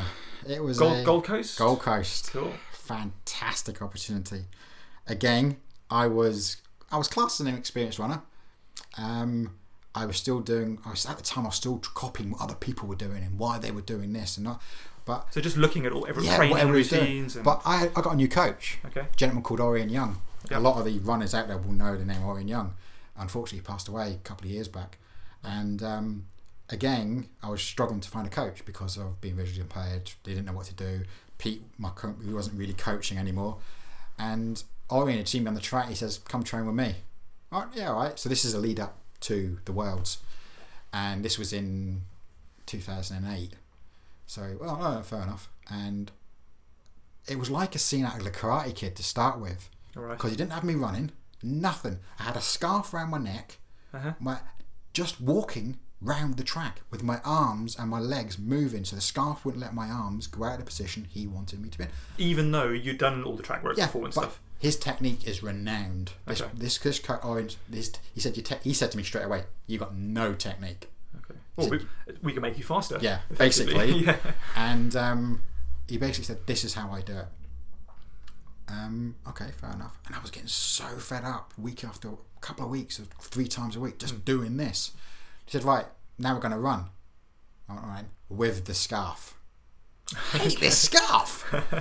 It is very much like a Mr. Miyagi story, isn't it? What's this all about? So I was running around the track with this scarf. Yeah. And he said, "Right, now give me the scarf." And he said, "If you hold the position, you won't have your scarf back. If you don't hold the position, the scarf's coming back." Okay. All right, fair enough. And trust the process. Scarf came back, didn't it? Because I just couldn't. But it was memory. Eventually, it stuck. Okay. And yeah, it worked. I get why he did it. And he trained a little bit different, and you couldn't get anything past him. But what I did learn about Orion was he was almost like somebody I could go and talk to about anything. And I nicknamed him Yoda because he's a Caribbean dude. Yep. Fantastic runner in his day. Look him up. He's amazing. Okay. Right? Commonwealth. He's won fastest man on grass on the grass tracks. He was amazing runner. So much respect for the man. And he just was he living over here? He's over here. Yeah, so, he City of Portsmouth. He worked at the City of Portsmouth track. Okay. And everybody knew him. And what I didn't realise was he was a board member on the Transplant Sports Games. Right. Okay. He was heavily involved with all of that. I think he was original setup of it all when, because the Transplant Games used to be in Portsmouth, and that's where they started on the Common. That's interesting. Portsmouth Transplant. The games started on the Common in Portsmouth. Gosh, I didn't know that. Wow. Yep, that's where they started, and I cannot. My mate's going to ridicule me. I can't remember the man that did it. It'll probably come to me during this, but he set it all up to show fitness with transplant patients. Okay. So we did. Orion, he had me on wheel training. He had me on the track. Technique. Mm-hmm. Went to the British Championships, which were just before the Worlds, and all he said to me was, "Enjoy it." And he'd never said that to me before. And I went, "Okay, get in the blocks, relax." So I got in the blocks, I pushed off, my blocks shot out behind me. They weren't pinned in the ground. No. Okay. They just vanished. So no oomph. So it got restart. Fair enough. So then again got in the start blocks. I was alright, nothing bothered me, and this was about 2-3 weeks before we flew to Australia. And so I slammed out the block and looked up, and everybody was in front of me. And I went, "Oh man." And I worked my way back through, and a bloke called Paul Brennan got me on the line. All right. He hadn't been selected for the Worlds. Okay. I'd got selected. And I went, Paul beat me. How did Paul beat me? Paul's a great athlete. No, he should have beaten me. Yeah, Paul should have beaten me. And I went over to him and he said, it's all right, we'll get him in the 2. That's all he said. It's all right, we'll get him in the 2. Which was going to be later that day. It's all right, we'll get him in the 2. And it was a closer race. He still got me. But then Ori and I were sitting chatting, waiting for the relay, and because I was running for Portsmouth in the relay squad, and he said to me, we need to shut your eyes. Mm-hmm. What do you mean you need to shut my eyes? I need them to see. I said, no, you don't. We need to shut them. We'll be working on this in training when we get back from here. Okay. And what do you mean? He said, I think they're getting in the way. That's interesting. Okay. And I went, okay. Well, I went, I'm keen to see where this goes. Yeah, all right, okay. He said, I think you just try and scan too much with them, and he went into so much depth. I went, all right, fair enough. So did the relay. We did all right. I think we got to the final. We did all right in that one. We've done a lot better since in the games, but that was still quite a rusty little team we had then. So we went back training, back on the track, back in Portsmouth. So we're talking now 10 days to go till we go to the Worlds, and he's still adjusting stuff for my runs. Okay. And he said, right, when you get to 60, shut your eyes. I went, okay. When you get to 60 metres, shut your eyes down. So I do. He said, rely on your technique. Okay. Oh, all right, fair enough. He said, because you can run in a straight line, which is really difficult for a visually impaired I was going to person. say, that's really, the one thing you want to... Really, really difficult. He said, rely on your technique. I went, okay. First time I did it, I absolutely pooed myself. Because I was at top end, flat out. No. And he said, right, we've got to do it, Richard. Okay. All right, so I did it. And apparently my technique comes into its own, and I run smoother. Really? And I don't become choppy. He said, we can't just shut it down any sooner. He said, because the phase you're coming out of your drive phase, your float phase, you're going through all. He said, we can't really do it any sooner because you need visual aspects to do that, because you're running on your own, not with a guide. Yeah. Oh, fair enough, okay. And did it. And he said, right, let's do the 2. How can I do the 2 with no eyesight? There's a bend involved. I was going to say, yeah. Trust your running. Okay, so the first couple of times I waved out the lane. And he said, I want you shutting it down now on the bend. Okay. Because when you come off that bend, you've got to look down. You personally, I've got to look down because I've got to know where the track is. Other runners don't do that. Mm-hmm.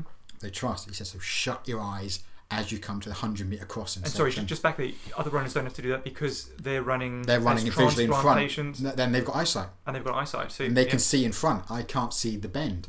So it's worth mentioning as well, at the games later on, you were going to be the only... I'm the only blind athlete there. Gosh, okay. Only registered blind athlete there. Incredible. Sorry, back to the story. So I had to do all that.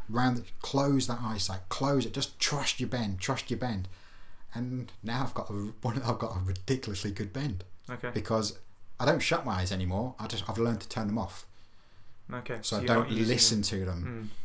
But what I have learned in later with my eyesight now is about the last 20 metres, my sight shuts down on its own because the pressure builds up in the eyes. Right. Yeah. Puts pressure on the retina, and the retina goes, see ya. Yeah, you do hear some funny stories about eyesight going, even long distance endurance races and stuff. Canesi, so Dean Karnazes, when he did the Western. Yep, or Courtney Dauwalter when she did the Moab 240 as well. Yeah. She lost, and they talk about tunnel vision and stuff. So I guess you're under, your body's under so much strain. Yeah. That you're right. Yeah, I mean parts of your body end up shutting down almost. Like. Yeah, it's like, for example, all your other runners, including now Imager, they're all head cases doing these ultras and marathons. I'm a little track runner. I go 400 metres and think that's a distance. You say a little track runner, but it's condensed, isn't it? Yeah. It's condensed effort. It is. I was not, because I was small at school. I wasn't end of pocket rocket because I was quite small. Yeah. But as I've said, so we went to Australia. And there's a photo. I've been trying to dig it out for you. I'll if I can in the future, I'll dig it out for you. Because I've sent you the one of me full flight. Yes. But there's a picture at the start line of all these 6'2", 6'3" sprinters in the 100 metres, and then there's me, 5'10". Find that photo definitely. Hello, mate. I'm sat in the middle and go, all right. I'm literally, my dad goes, that's brilliant, that is. And he calls me every short. He claims I'm short with my sister. I don't think I am, but I might be. We're the same height. But it's just, I'm just stood in the middle. I didn't even know the photo was being taken. I'm just stood there looking around. There's all these runners up here. And so when we got to Australia, I was still on, it was obviously 12 different at night time. Got there, it was stifling hot. I think the day we got there, we went on the training track, everything like that, and the training track was solid. Yeah. So I text Orion. He just called me back. What time's it over there? Oh, I'm up anyway. It's 2 a.m. So I was having a chat with him. He said, "Don't wear your spikes on the training track. Just don't wear them." Okay. He said, "Because it will put struggle for you." And I was messing around. I was doing something. I can't remember what I was doing. I think it was a bit of start block practice, and I felt a little twinge in my hip flexor. Okay. So I went, right, go see the physio. So I went and saw the GB physio. She went, "Yeah, it's nothing major. Just be aware of it." Mm-hmm. He said, "We'll ice it. We'll make sure." And that's Alison Bloxham. She gets fed up with me being injured on the GB squad for a period of time. I just got injured continuously. So before the races and before the training, I always find this bit entertaining. The Americans are really interesting people on the track. Okay. Lovely, fantastic people. But I was sat there with a few of the other boys before the day before, I think it was, and we all sat on the official track and we were all just sitting in the shade. And American, "Hi, how you doing?" All that sort of stuff. "Yeah, all right, mate, those things." Right? He said, "Well, I'm in the same age category as me." At the time, it was 30 to 39. "Oh, no, all right." He said, "Yeah, I'm running 11 seconds, 11.1s at the moment." "All right." Me being me, congratulations. Yeah. Well done. Good for you. And the other boys were in different age categories, and they could see me just blanking them. I was being polite to them, but I wasn't giving them any of my information at all. Yeah. "So, who's in this?" I said, "Oh, yeah, that'll be me. Yeah, you're right."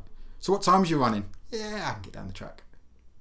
"So what sort of times you did?" 12 and a half, 13 seconds. Wasn't. I was just giving them any information he wanted. Yeah. Yeah. On you go. Wonderful. "Oh, right, yeah. Oh, good luck. Yeah, you should get in the first round with that." Yeah. You know. Whatever. And he was in my heat, and I remember getting in there, and so it was a hard race, and so I got into the start blocks, but the Americans beforehand were trying to get in your face. Okay. Trying So to give give it it all mind games. Yeah, all that sort of stuff. Yeah. And Orion had taught me something really, really clever. Don't give them anything. But the rules are, when you're in the start blocks, you're allowed to say something but as soon as they say it on your marks, silence. You're not allowed to say a thing. Makes sense. So I was watching the starting person just move to where they had to move to. So at the last second, I went, "How's everybody feeling?" Just to throw that. Because then it makes people start going, "How am I feeling? Am I alright? Yeah, I might be alright. Yeah, and I'm sitting there going, Just giggling to yourself, yeah. That's quite entertaining. Little giggle going, "Oh, that works, Orion." Dirty tactics, Rich. Yeah. Oh, they're giving it out. They're doing it all before in different ways. But I was like, "Yeah, I quite like that." So got in the start, but remember in the start and it goes all quiet, stadium's all packed, and okay. And I got in and I've got this habit of getting nervous, and I start being sick. Okay. And I wasn't. On that day, I just wasn't. So I got in the start blocks. I thought, right, I've got this. I've trained hard. I've done well. I've done everything I want. I've bulked up majorly. I've never been as fit in my life as I've ever been. Mm-hmm. I thought, right, I've got this. Exploded out the blocks. I thought, yes, you're not coming past me. Got to the, I don't know why, got to, I can't remember what stage, I got semi-final, final. I got to. And the American boy deservedly won it. The one that was bragging, he won it. Fair play to him. He was gone. But I was dipping for the line. I was in about third. I thought, it was bronze at the time, but I didn't know that. Mm-hmm. I got out-dipped by this 6 foot, God knows how tall bloke, and he just out-dipped me. Oh. And I looked around and went, where the fuck back did he dip from? Because he wasn't there, and he leant, and I went, where's he coming from? He just appeared. Yeah. And I went, So that put you in fourth. Cracky. Fourth. I went, yeah, all right. So I plodded Gut-wrenching position. Gut-wrenching, but yeah. Barry Loverick, the athletic, one of the athletic, he's a part of the management team, but he came over and he looked at me and went, "You've done well. You've done really well. It's a fast one." Yeah, okay. Just wasn't interested. Yeah. So I went back to the room. All the boys were there. Was that the 100 or the 200? 100. Sorry. It was 100, okay. The 200's an interesting story. I deserve to finish where I did. But that was that, you know. It was I wasn't an experienced athlete. I was training in a different way. I was still learning the ropes, and I hate using it. But people keep telling me, "Well, you're only a blind athlete. You're the fastest blind athlete there." Don't care. Yeah, I know what you mean. Yeah, I mean you're competing. You're still competing against the other athletes. Yeah. Okay, so 200 come around, and we're around the, and I'd stayed quiet, and all the boys in the hotel, we had like 3 of us in a room and all that sort of stuff. We'd gone back to the 200 the following day, so I got my start blocks and I went, right, do what Orion told you to do. So but for some unknown reason, I got out at 50 metres. My body just turned off. I started thinking about, what am I having for dinner tonight? Really? I was like, what is going on, Rich? Pat, listen. I was having a full-blown conversation in my head. Was it just the pressure of being at the World Champs or something? Was it? No idea. Okay. Not a clue. Okay. I was thinking, what am I having for dinner tonight? That little restaurant looked nice. And then my brain just clicked back in and went, what the hell are you doing? You're in a race. You're at running. The World Champs. You're doing all right. You're still on the field here. Get on with it. So I picked up, and I think I got the semis in that one. Didn't quite make the final. And the same Czech boy dipped me in the semi-finals to knock me out. Wow. Okay. And I looked at him later. I went, and I hugged him. I went, yeah, you deserve it, fella. Fair play. So that was, again, I learning my trade. And then, what a great experience, though, to go to the Worlds. I mean, the one that probably remembers is a 4x4. I got in the 4x4 B team, and so on the start line there was all lined up. My mate was out doing this. I was on the third leg, so my mate was out he was running into me. And the rule was, if you're handing to Richard, start going, Rich, so I can get my place. Okay. And the American boy, we had the British boy next to me, then me, because the first A team was in first, we were in second. Then you had the Polish, good story about him in a minute, and the other boy next to me. Yeah. But the Polish boy wanted to be where I was. And he was like a man. Yeah. He was huge. And I was getting stepped on, I was getting shoved, I was getting elbowed, because you're trying to get your baton back. Yeah. So I was there ducking elbows and all sorts. Yeah. And all I could hear was Steve coming in, Rich. Oh. Yeah, so I just put my spikes on his toes, made him move. Out of the way, mate. Yeah. Took the baton, he took his at the same time. Going round, I thought, don't be stupid, don't go around the outside on the first 100 in a 4. Just try and... But I was stuck, so I had to cruise on the outside. So coming down the back straight, I was tucked in behind him. Coming around the last 150, my hip flexor blew. Right. In a major way. It made a noise, it done everything. I had tears with the pain running down my eyes. Bagpipers started. Oh, The Aussie really? bagpipers were kicking off. Guess what they were playing? My song, Flower of Scotland. Yeah. And I went, I can't stop on this song. God, what a moment. Right? So I was powering through. I had the physio on the side, on the 100, saying, Rich, pull up. Not pulling up. Kept going. Gave the baton to we put the young lad in the last week. I can't put his name off the top of my head. I gave him the baton, off he went. I just collapsed on the floor in pain. People running over the top of me and all sorts. So Steve Nyland, he grabbed me and pulled me on the side.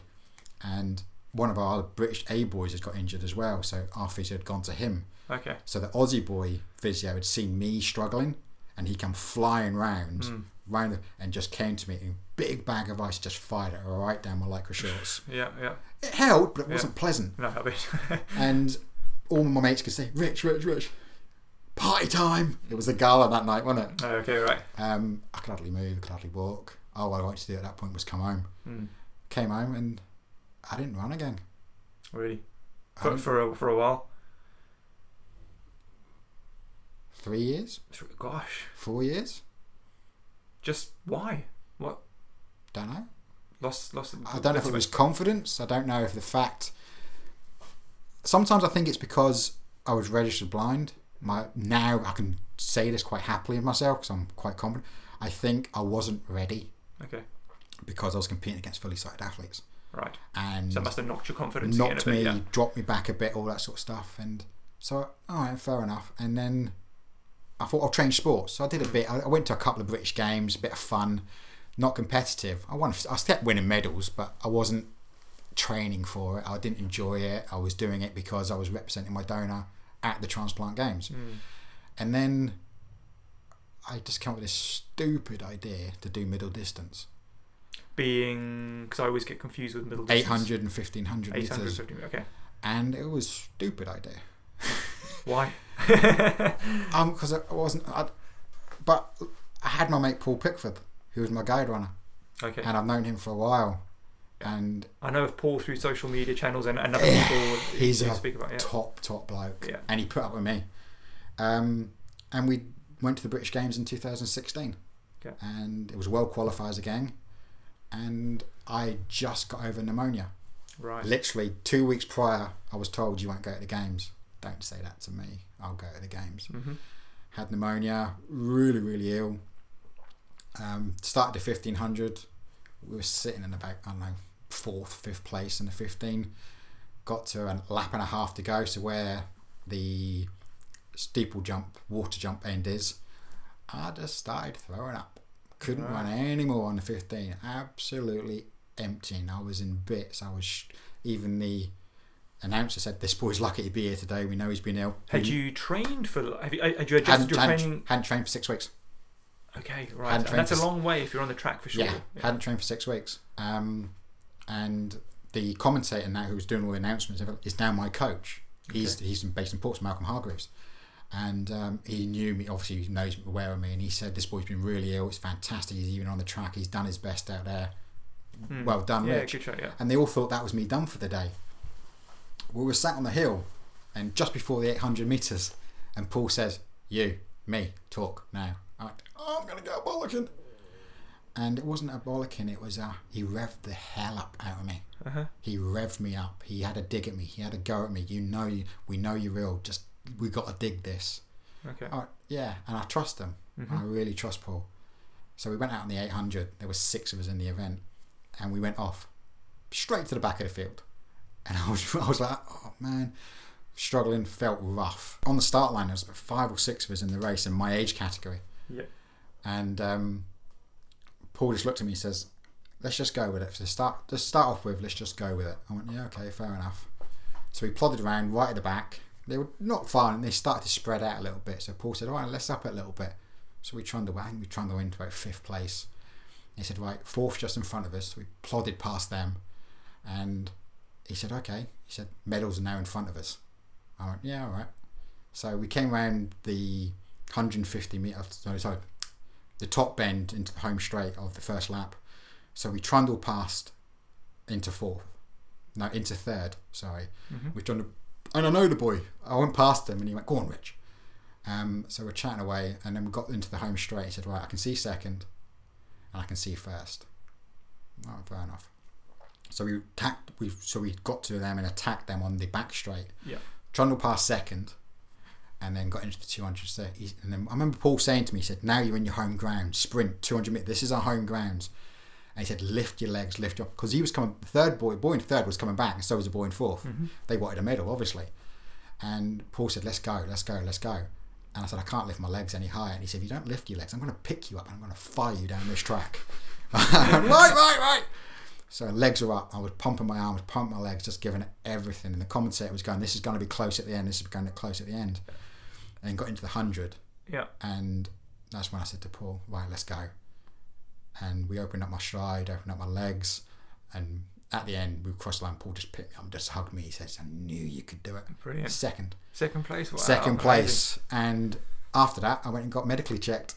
I had to go because I was in bits. I was struggling to stand up. Well, coming in with pneumonia and stuff, it must have been really hard on the body. Being sick. I remember lying there in the medical bit, and he said, "Yeah, you're just a bit dehydrated, Rich. Have some fluid in you."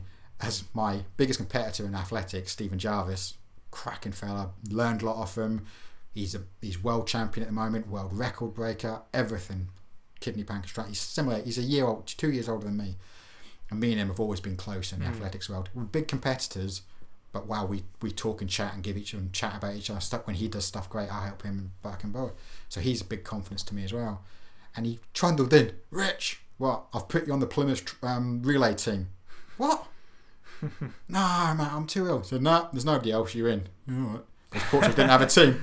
"Yeah, all right, fair enough." The stage just gets more and more. Yeah, I went, "All right then, fair enough." And so I was doing the top bend, the 3rd leg, because that's the leg I'm decent at. So we were sitting in, I think it was last place when we got the baton, because the girl on the back, because it has to be 1 female, 3 male in your relay team in the British Transplant Games. The Wales, it's male and female. Okay. And the girl we had wasn't a runner. She just said, "I'll do it." So we got a team. Yeah. Fantastic, brilliant. So she got in. Yeah, we dropped back a bit, but bless her. When she came to me, I could have a full-blown conversation with her. She was moving the way she was. "Yeah, well done, love. Brilliant stuff. Give me the baton." So as I took it, I just seemed to explode. All that training for the distance had helped me in my sprint. Yeah. And I fired through the field. And Stephen said to me, on the changeover, I took Stephen's shoe off. So he only had 1 spike on now doing the home straight. I was chatting to him, and "What happened?" He said, "I wasn't expecting you to come in that quick." He said, "You came in like a machine and you weren't slowing down." Yeah. And went back to the room. Me and Claire went back to the garden that night, and I was throwing up badly that night in the room. I felt really drained. I was ill. And again, after that, I stopped running. Okay. I just gave up. Didn't So, want to yeah. know anymore. I fell out It of sounds love. like these were like really high pressured, Yeah. maybe a bit too much on the day. I don't know. I fell out of love. Yeah. Yeah. I really fell out of love with it. That does happen to it happens to all of us. I think it does happen. And then stupid. I finished my degree. I graduated in November just past. But August 2019, I started running again. But I did it for me. I wasn't running because I had to run. Yeah. I went out and did it for me. I wanted to be healthier. So I've lost over 1.5 stone now since August. Wow. Okay. Right. I'm training with Portsmouth Outdoor Fitness, who accept me as a visually impaired person, asked all the right questions, treat me as everybody else, and the whole group's fantastic. There's a lot more kind of information out there now, and a lot more about inclusivity in sports and stuff. So I think it's good. It's good that this info's out. You've got Gavin Tristram down there, who Tristram runs it, and Gav's one of the PTs down there, and they're fantastic. And then you've got a little group who know me, but everybody helps me if there's a pole, pole, and they'll ting the pole so I know where the pole is when I'm running past it. Or something. But there's a little group. There's Jane, Charlotte, and Simon. Simon sounds like a steam train when he's running. It's quite amusing. He knows it, but I know where he is. That's good. Yeah. Hey, again, it's another marker. It's another marker to use. And I pick up on it. Yeah. But it's. And Richard, you obviously on Saturdays you're down at Southsea Park Run a lot. Yeah. So you've been doing that for how long now? As a regular. I'm closing in on my 50th. Okay. Good. So I think end of March will be my 50th. So I'm closing, but I'm not. There's a couple of dates I can't run because I'm on holiday. Okay. But I'm already looking for park runs down in Cornwall, so we're going to Cornwall for a week. Isn't that great that you could just kind of take your barcode and just go anywhere you want? Yeah. You know? So Southsea's obviously your regular. And it's my home one, yeah. And like, I guess for you, I got the pleasure of running with you a couple of weeks ago, and just even though we didn't go into too much discussion about it, I realised just what you have to deal with because I was there running with you, and I could see how, I was just a little bit more kind of aware of the movement and. Like you were describing earlier, bodies jumping out in front of you and all the obstacles you have. How do you like? What's your experience at Southsea like? I mean, do people know you're there? You wear the blind runner t-shirt. The blind runner t-shirt gets missed. I think people are scared of it. I thought that as well. I thought people didn't I think they're scared of it because I don't believe they see it properly. I've got some at home that are much more blatant, and I'm linked with Macron. Macron support me quite heavily. Yeah. There's a place up in Sedgensworth. And we're playing with the t-shirt designs at the moment to make them more obvious. Yeah, that might be a good idea. Play with them because these are just the original design. This is what we'll go with. Done. And I've got some other ones that the numbers all peeled off. Claire thinks they work better. But we're now playing with it because everybody's gone Dayglow yellow with a lot of kit now, and my tops are yellow. Yep. So he's got a neon green. It's almost like Dayglow green. Okay. And we're thinking of putting some Dayglow writing on it. Yeah. So it pings a little bit more. Okay. So we're messing around with them at the moment. So that will be out and about. But I've noticed a lot of people talk in chat. And I'll talk to people that know me. There's like people like Paul Norris down there who is my plumber. But he's really, I see him. And he always gives me a shout out around on Park Run. And so does Mark Jeffries, who's down there from time to time, who I know from Fareham. Yeah. But I think some people are scared to approach me. Because of my blindness. Yeah, well, people don't know what to say. I ain't precious about it. Yeah. Not at all. Yeah. I use it to my advantage when I do the beginner's briefing. I can't see the point of this myself, but this is what we got to do. Of course. And it gets a few giggles. Because they stick the blind runner, can't see the point of it, they have a bit of a laugh. And they just... Yeah. It's one of those things, So you do volunteer there as well. Have you done... So you've done the new runners briefing. Have you done any other roles down there as well? Not at Southsea. I was very early at Fareham. I was when it was really setting up. So I've done barcode scanning, Marshall. I was trained to be an RO. I went through the period of it an RO, but I found it was just too heavy on top of all my degree at the time. Okay. You mean RO? You mean RD? RD. So race officer, race director. Yeah. So it depends what you call it. Yeah. And so I was doing it. But yeah, I've always happily volunteer, and cool. I'm closing on my 25th as well. So. Okay. So it'd be nice, I guess it would be nice, like as people listening, if they are at Southsea Park Run and they do see your yellow. At the moment it's yellow, but it might be green. Might be yellow. If you see Rich in his blind runner t-shirt, do go over and say hello and have a chat with you because, it'd be nice if people were more aware that you were there, just to make the running. Don't have to do anything special, but just to help, just to know you're aware. Yeah, it is. It's the t-shirt's more for your safety than mine. Yeah. to be honest, because I could just play straight through you, and I wouldn't see you there. But I've seen you do that in the queue for the for scanning. I mean, because they stopped early and I didn't pick up the stop. Exactly. And I went, and backed up and went, sorry. And then she went, it's all right. And it was somebody I'd done it to before as well, so she knew it was me. Hello. Okay. So we must have run very similar times. Yeah. And I know some park runs have had, their RDs or some of their volunteers have been trained to run with blind runners. Have you ever been asked about that or inquired about that? I've been asked. Ferrum had me involved at the start, but they have specialist training for them. It's done by British Blind Sports. They get involved and they train all that sort of stuff. So Blind Blood would just get in the way, to be honest. But I've had loads of people who I on Strava, friends or whatever.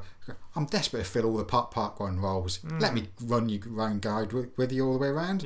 I'm like, I don't really run with guides, and I only run with a guide that I know and I trust.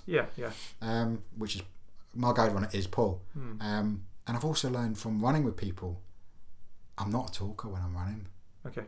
And it's not rude or anything like that. It's concentration. Yeah, I get that. Utter concentration. And you were talking more when we ran. You were talking more on the way back. I think when there was a little bit less people around. And I know a lot. For example, 10 days ago, my confidence got knocked because of somebody in the street. I was out for a little plod. I've been messing around with my trainers because somebody told me about Hocker. And who was that? I don't know.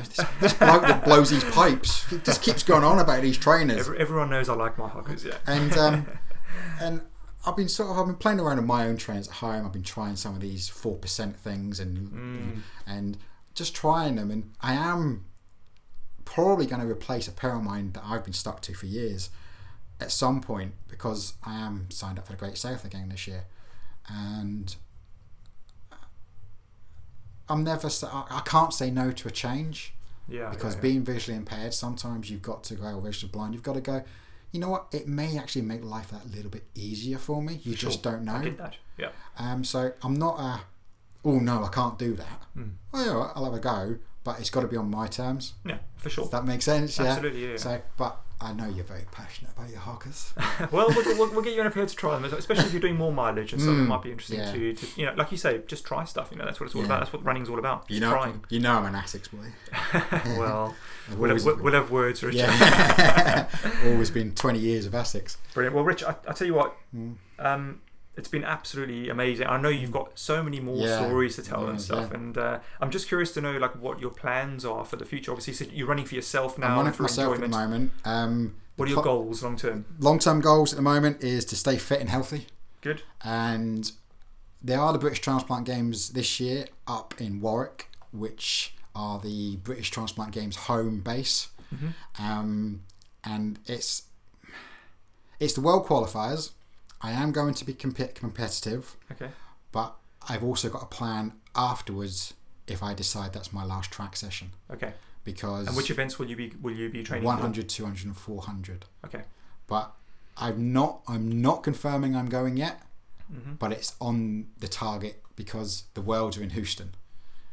And I don't know if I've got it in my body to put all that effort and work in to go to Houston again, to the Worlds again. But if I got selected, got to think about it. Yeah. Okay. Brilliant. That's really exciting prospects then for the year. Definitely. There was something actually I wanted to touch on, which kind of it would be a nice way to end. Really, it was something that I read myself doing research on you. So I obviously had quite a few articles. Yeah. And that was at school. You were told by a teacher that if you'd spent as much time on your education as you did in sport in your life, you'd be a complete genius. Yeah. Which I thought was nice. I was always last one in after from playing football. I was always the first one out the door when it was break time. Yeah. Just to get out playing football. And is there anything out there just as a final? We got some recovery questions. Yeah. Recovery run questions. I like that. They're quite good fun. Yeah. Just as a last point, is there anything out there that you'd like the runners of Portsmouth to know? People who might do parkrun or might see you out on the seafront, to know about you, running while blind. Just any kind of advice or anything. I don't bite. You don't bite. I don't bite. Go over and talk. Come over and say hello. I'm not scary. I mean, my wife runs sometimes. She's a better distance runner than me when she's gone through some health problems at the moment, but she's a much better distance runner than me. So she's out there. She'll give me abuse when she's running around. I can take abuse as long as it's within light-hearted. I can take abuse. Don't worry about it. I like that, Rich. That's really good advice. So go over and chat to Rich if you're out and see him. I'm not scary as I look. So recovery run questions, Rich. Yeah. What shoes are you currently running in? Asics Sonomas. Okay, well, we'll swiftly move on to the next question. I'm only kidding. I'll tell you what, when you find the trainers that work for you, it's sweet, isn't it? It's good. Yeah, Asics Sonomas. I've got my Gore-Tex on today because I'm going to go for a run after here. Good, okay. What's been your most memorable running moment? Yeah. That's going to be tough. One that sticks out. It's a weird one. Probably completing the Great South Run as a sprinter. I was chuffed when that line turned up. What year was that? 2000 and... Well, I've done it then, 1916. 2016. Okay, brilliant. So that's a massive change in distance. So yeah, I can understand how that'd be a good achievement. Yeah. Who ran with you? Claire. Did Claire run with you? Okay, Yeah. brilliant. Do you have a role model or anybody who's helped inspire you through your running? I got 3, but they're different ways. Go for it. So my transplanted organ, my donor, my best mate I never met. Orion Young, my coach. Yep. And Paul Pickford. Brilliant. Three good guys. 3 really brilliant people that have helped you along. Fantastic. What music are you currently into? Any bands or anything? A band I'm into at the moment is Walking on Cars, an Irish band I've always liked. They came out a couple of years ago, but I do like my rock. I am a rock indie. Okay. AC/DC, Stereophonics, Ocean Colour Scene, Cool. Deacon Blue. Okay. I'm hopefully getting tickets to see them this year, actually. Oh, nice. Okay. Deacon Blue, yeah. Walking on Cars. Never heard of them. I'm going to go and look them up. Fantastic. Both albums, choose either albums, they're both brilliant. Awesome. What's the best piece of advice that you've ever received for your running? It's actually quite recent, and it was from Paul Pickford. He said, "Run when uncomfortable." Cool. I get that. There's a place for that for sure. Absolutely. Yeah, run when uncomfortable. Good advice. Here's a bit of a strange question that I'd like to just throw out there, because I like to include some different questions. Yeah. If you could time travel, when would you go to? What, in my life or in general? In general, or in your life, or whenever. Any moments in the past. I've just got my history degree, so